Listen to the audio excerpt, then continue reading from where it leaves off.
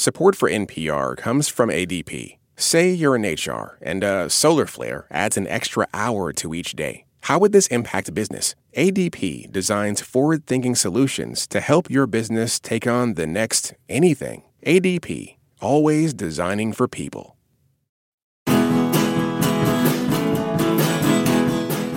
The movie Origin follows a writer who faces personal loss at the same time she works on a book based on her unified theory about systems of oppression. The writer and the book are real. Isabel Wilkerson's Caste was a recent bestseller. The film was written and directed by Ava DuVernay and dramatizes that book's ideas while depicting the way it came together. I'm Aisha Harris. And I'm Stephen Thompson. Today we are talking about Origin on Pop Culture Happy Hour from NPR.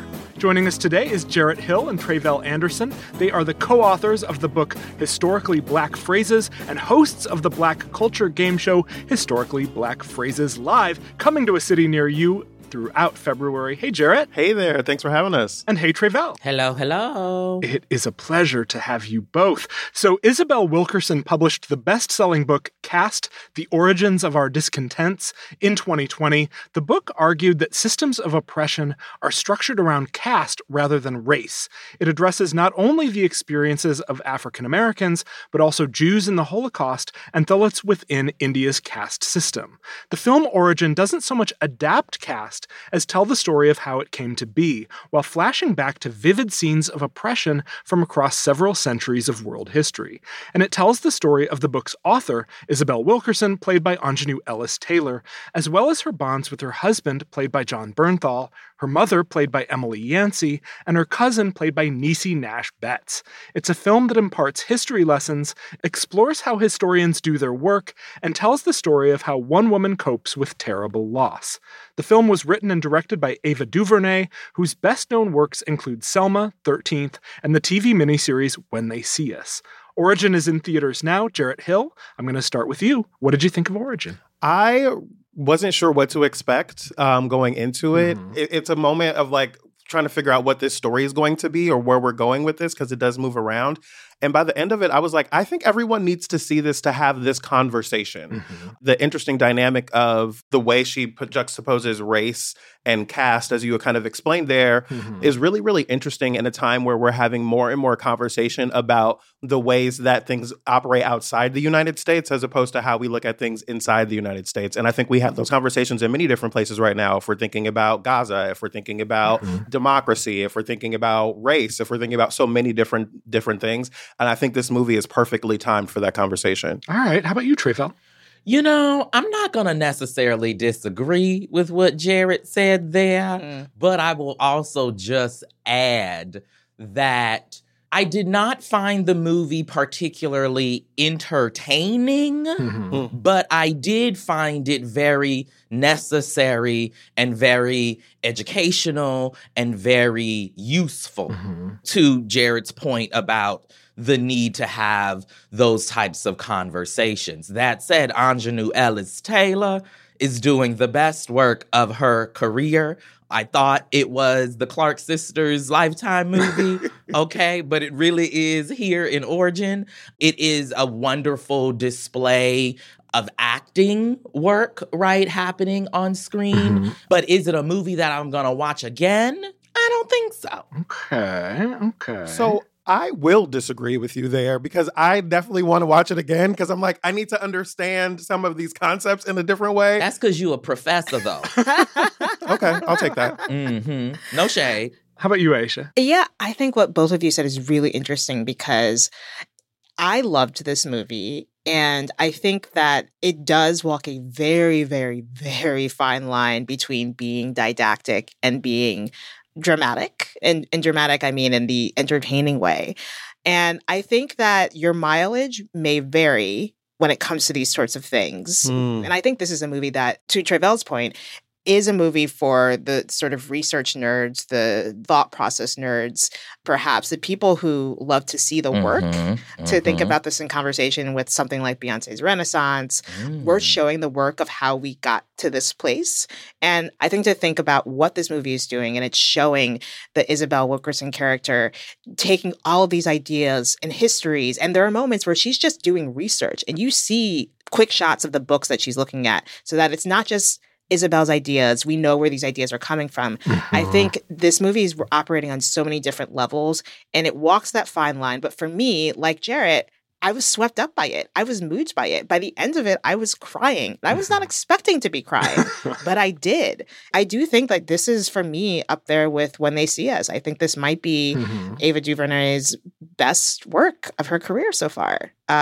It worked for me, but I can also understand Tre'Vel's point about how there are parts where it can feel like they're just long monologues of people talking. I was just saying, but that also, I think, is an important thing to say, right? This is a movie about journalism, ultimately. Yes. Right? And movies about journalism are hard to make because how many shots of a book are you going to show me? How many shots of typing on a computer are you going to show me? You know? So making movies about journalism are very difficult. Yeah. And I do think that, you know, she checks all of the boxes. But to your point, Aisha, if you're not into a slow, process-oriented look, right, at what this woman went through to connect these dots, but then also went through in her own personal life. We haven't talked yet much about that element of the story that's also here. You might feel like it drags just a little, or it's a little heavy, perhaps.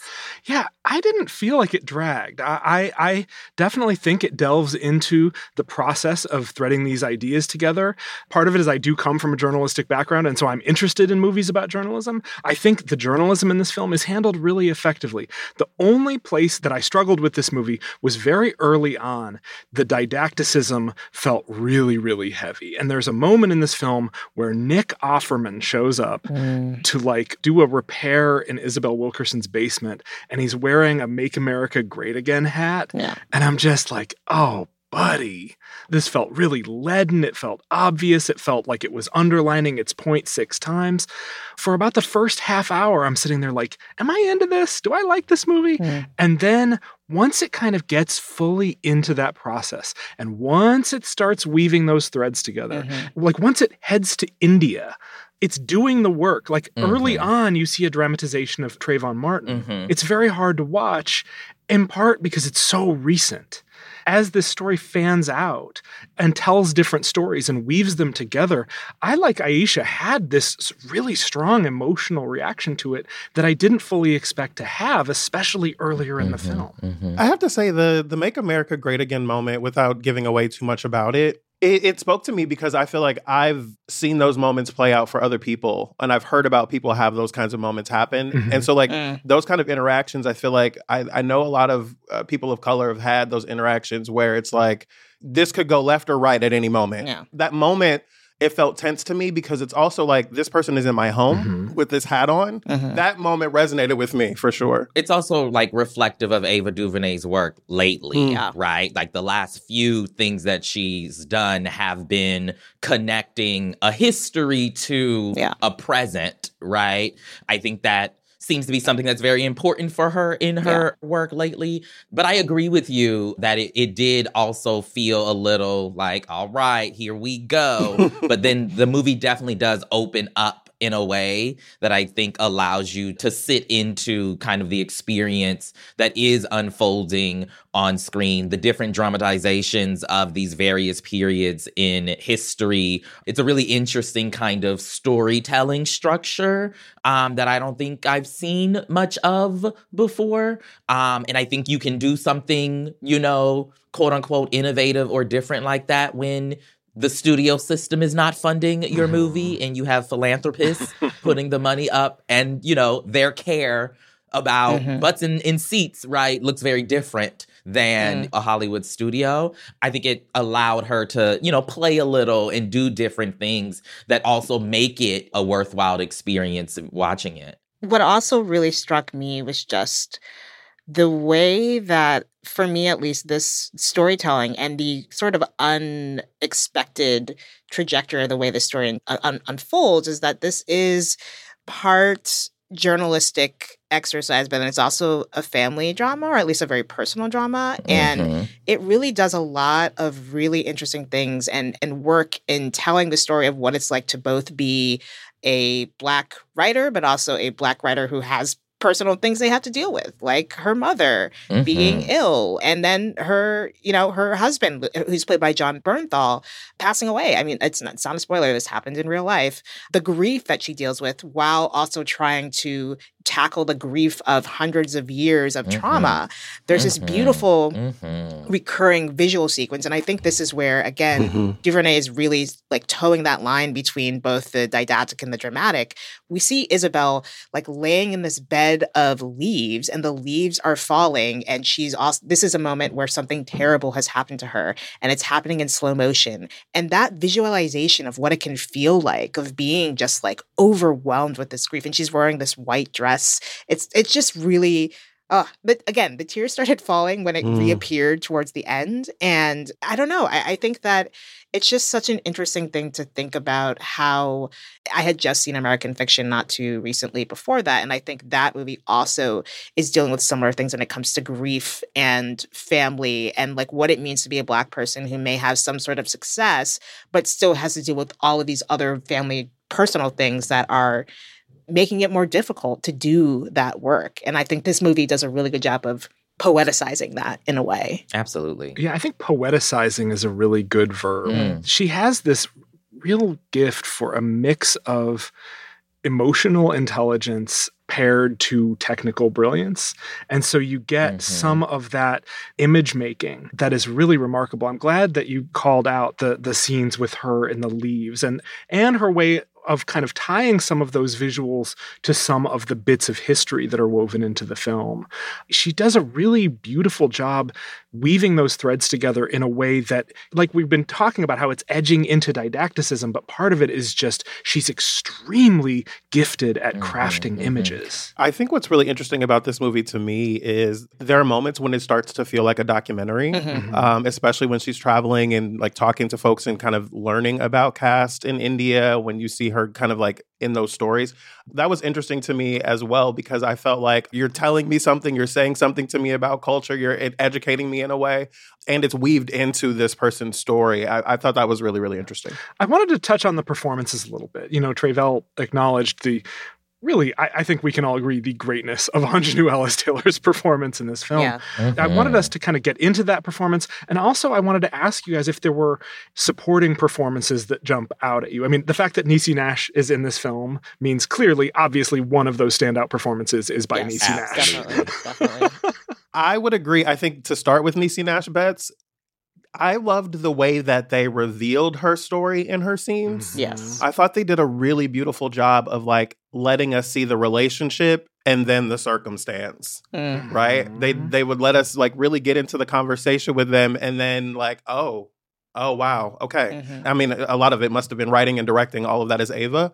And I just thought it was just incredible. I really, really enjoyed Niecy Nash. And I mean, obviously earlier this week, she won an Emmy for her role in Dahmer on Netflix. And I think we have only just begun seeing the excellence of Niecy Nash Betts. And I'm excited to see what comes from her. Yeah, I mean, I think I agree. Niecy is the second highlight for me, but that's because, you know, Niecy's going to always deliver. Okay? That's just what she does. Y'all know what I mean? But the entire cast, really, like I'm even thinking about some of the scenes where it's really only supporting cast, like the flashbacks to the guy who did not hail Hitler in that one scene. Yeah, played by Finn Whitrock. Yeah. Like everybody seemed to be dialed into what was unfolding and like the articulation of this history in a really, interesting way. Yeah. I have not read Caste. Mm-hmm. Any time that you're trying to distill, you're talking about all these historical threads that it's weaving together, the film is bound to do a certain amount of simplifying and shortcutting of some of that history and some of that academic work. Mm-hmm. There were a few moments in this film where it felt like a few shortcuts were being taken. There's a moment in the film where Isabel is kind of tying some of these threads together, and she mentions the caste system in India, and she says, like, these are all brown people. Race has nothing to do with it. And talking to our producer, Hafsa Fatima, about this, she was sort of talking about the fact that that's really kind of eliding a lot of the history of the Indian caste system, and that like skin color, skin tone, lightness versus darkness is a factor of the Indian caste system. The film kind of hand waves that away in ways that I did want to acknowledge as like anytime you were trying to distill a massive work of history and thinking into a 2-hour and 21-minute film that is also telling all these personal stories, you're going to do a little bit of shortcutting in ways that can give short shrift to some of this scholarly work. Yeah, that's definitely something that jumped out to me, because I also haven't read Caste, but I do understand that Caste, the concept of caste, is in many ways built off of skin color and the various skin, like even within Black communities, when you think about who got to be teachers back in the day, it was usually the lighter skinned people within our communities who got to be the school teachers and to be the certain kinds of quote unquote higher or more intellectual work, as you would say. So I think that while it is kind of a simplification, it doesn't necessarily completely erase her larger point, right, which is the fact that race is but one factor, and that to deduce things just to race does not benefit any of us if we're trying to actually dismantle everything. But I do think that is something, that is interesting to think about, how the limitations that come from adapting from such a thoroughly researched and such a huge book, and also trying to also weave in parts of the book that weren't in Caste because they are parts of Isabel Wilkerson's actual life. Right. That was definitely something I noticed, but again, doesn't completely nullify her point at all. Oh yeah, not at all. And any quibble that I have with this film is just that, it's a quibble. Yeah, I mean, I will note, you did say it's already 2 hours and 20 minutes, and it feels like it, okay? It feels like it, but it feels worthwhile. Yes. I want to say it's a worthwhile 2 hours in a theater, perhaps, or maybe you'll be streaming it eventually, but it is worthwhile. Yeah, agree completely. We want to know what you think about Origin. Find us at facebook.com/PCHH. Up next, what is making us happy this week? Support for NPR and the following message come from FX's The Veil, starring Elizabeth Moss. FX's The Veil is an international spy thriller that follows two women as they play a deadly game of truth and lies on the road from Istanbul to Paris and London. One woman has a secret, and the other has a mission to reveal it before thousands of lives are lost. FX's The Veil, now streaming only on Hulu. This message comes from NPR sponsor Mattress Firm. How do you sleep at night? No matter what might be keeping you up, Mattress Firm can help anyone sleep. Mattress Firm will find you the right mattress from a wide selection of top brands at every budget. Plus, if you see a lower price somewhere else, they'll match it up to 120 nights with their low price guarantee. Get matched at Mattress Firm's Memorial Day sale and sleep at night. Restrictions apply. See mattressfirm.com or store for details. This message comes from NPR sponsor CarMax. CarMax is putting peace of mind back in car shopping by putting you in the driver's seat to find a ride that's right for you. Because CarMax believes you shouldn't just settle for a car, you should love your car. That's why every car they sell has CarMax certified quality, so you can be sure with upfront pricing that's the same for every customer. Don't settle, find love at first drive. Start shopping now at CarMax.com. CarMax, the way car buying should be.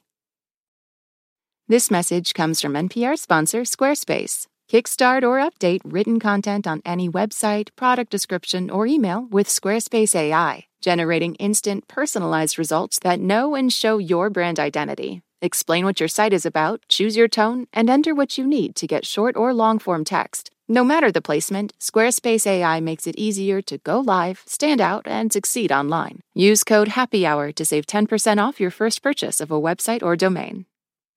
Now it's time for our favorite segment of this week and every week. What is making us happy this week? Jarrett Hill, what's making you happy this week? So I've already spoken this person's name, but I have to tell you, Niecy Nash Betts winning the Emmy earlier this week and like what resulted from it, her backstage conversation where she was asked about that moment where she thanked herself. I saw on Instagram the next morning, she had gotten up and was like skinny dipping with the Emmy with her wife. And so like, I really appreciated what Niecy did in that moment, but it was also great to hear her say like, no one believed in me like I did. I'm proud that I did something that people said I could not do because I believed in me. And sometimes people don't believe in themselves. And I hope my speech was a delicious invitation for people to do just that. All hail Niecy. Yes. Amen. She is such a joy. Thank you, Jarrett Hill. Tre'vell Anderson, what's making you happy this week? So I've decided to go the shameless self-promotion route and say that the thing that is making me happy this week is that Jared and I have turned our book, Historically Black Phrases, as you heard earlier, into a touring live game show that we are hosting, so you know it's going to be good. And we are going to DC, Atlanta, New York, and LA throughout Black History Month, okay? We're doing this thing independently because we, have issues. But, it's a lot of fun. We're planning it. We're writing original questions. You want to be there. Trust me. All right. Thank you, Tre'vell. Aisha Harris, what's making you happy this week? What's making me happy this week is The Book of Clarence. I was pleasantly surprised by this movie. I did not know what to expect. It's directed by James Samuel, who also was a part of the Western movie, The Harder They Fall, that came out a few years ago that I really liked. This one is an epic that's, and I don't know if Tre'vell and Jarrett have seen it. I feel like you all might have thoughts on it if you have. But it's an epic biblical film that's inspired by movies like Ben-Hur, Ten Commandments, but also has the humor of Mel Brooks and Monty Python. Weird combination, and the tonal balance doesn't always quite work. The cast, talk about another standout cast. Yeah. You've got Lakeith Stanfield, who's playing Clarence, who is this like struggling hustler, the twin brother of one of Jesus Christ's apostles, who's also played by Stanfield. And Clarence plays this non-believer who observes Jesus's influence and decides to proclaim himself a new Messiah so he can collect money and pay off a debt. It's got questions of faith in a humorous way. You've got David Oyelowo, Alfre Woodard, Tiana Taylor, Benedict Cumberbatch. Like, it's worth seeing and checking out. So The Book of Clarence, yeah, it's fun. It's dramatic. It's dark. It's all the things. Thank you so much, Aisha Harris. What is making me happy this week? Okay, so it is Oscar season, and I have been watching a lot of grim, heavy, portentous historical dramas. But after a film like that, you need a certain palate cleanser. And I have been finding that palate cleanser in family viewings of a reality show that I had not been watching called Lego Masters.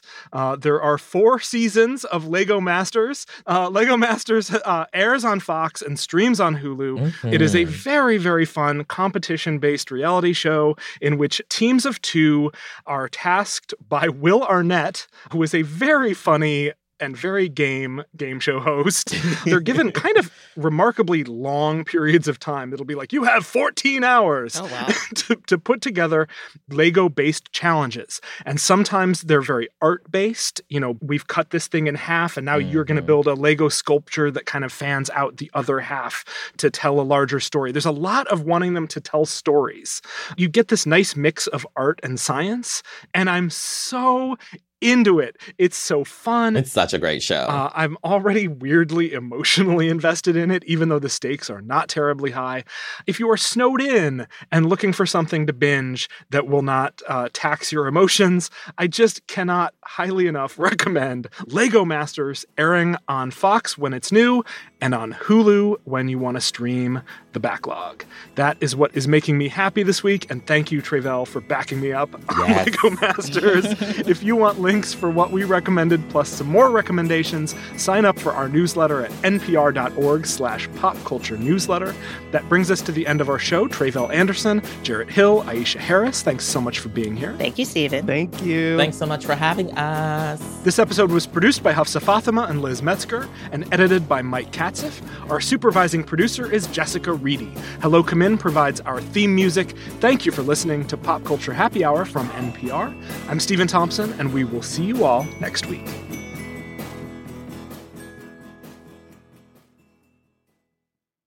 Support for NPR and the following message come from Bombas. Bombas makes absurdly soft socks, underwear, and T-shirts. And for every item you purchase, Bombas donates another to someone facing homelessness. Get 20% off your first purchase at bombas.com/NPR and use code NPR. This message comes from NPR sponsor Capella University. With Capella's FlexPath learning format, you can earn your degree online at your own pace and get support from people who care about your success. Imagine your future differently at capella.edu. This message comes from The Run Through with Vogue. Listen as designers, Vogue editors, and industry icons like Erykah Badu and Florence Pugh have in-depth conversations about fashion and culture. New episodes are released each Thursday wherever you get your podcasts.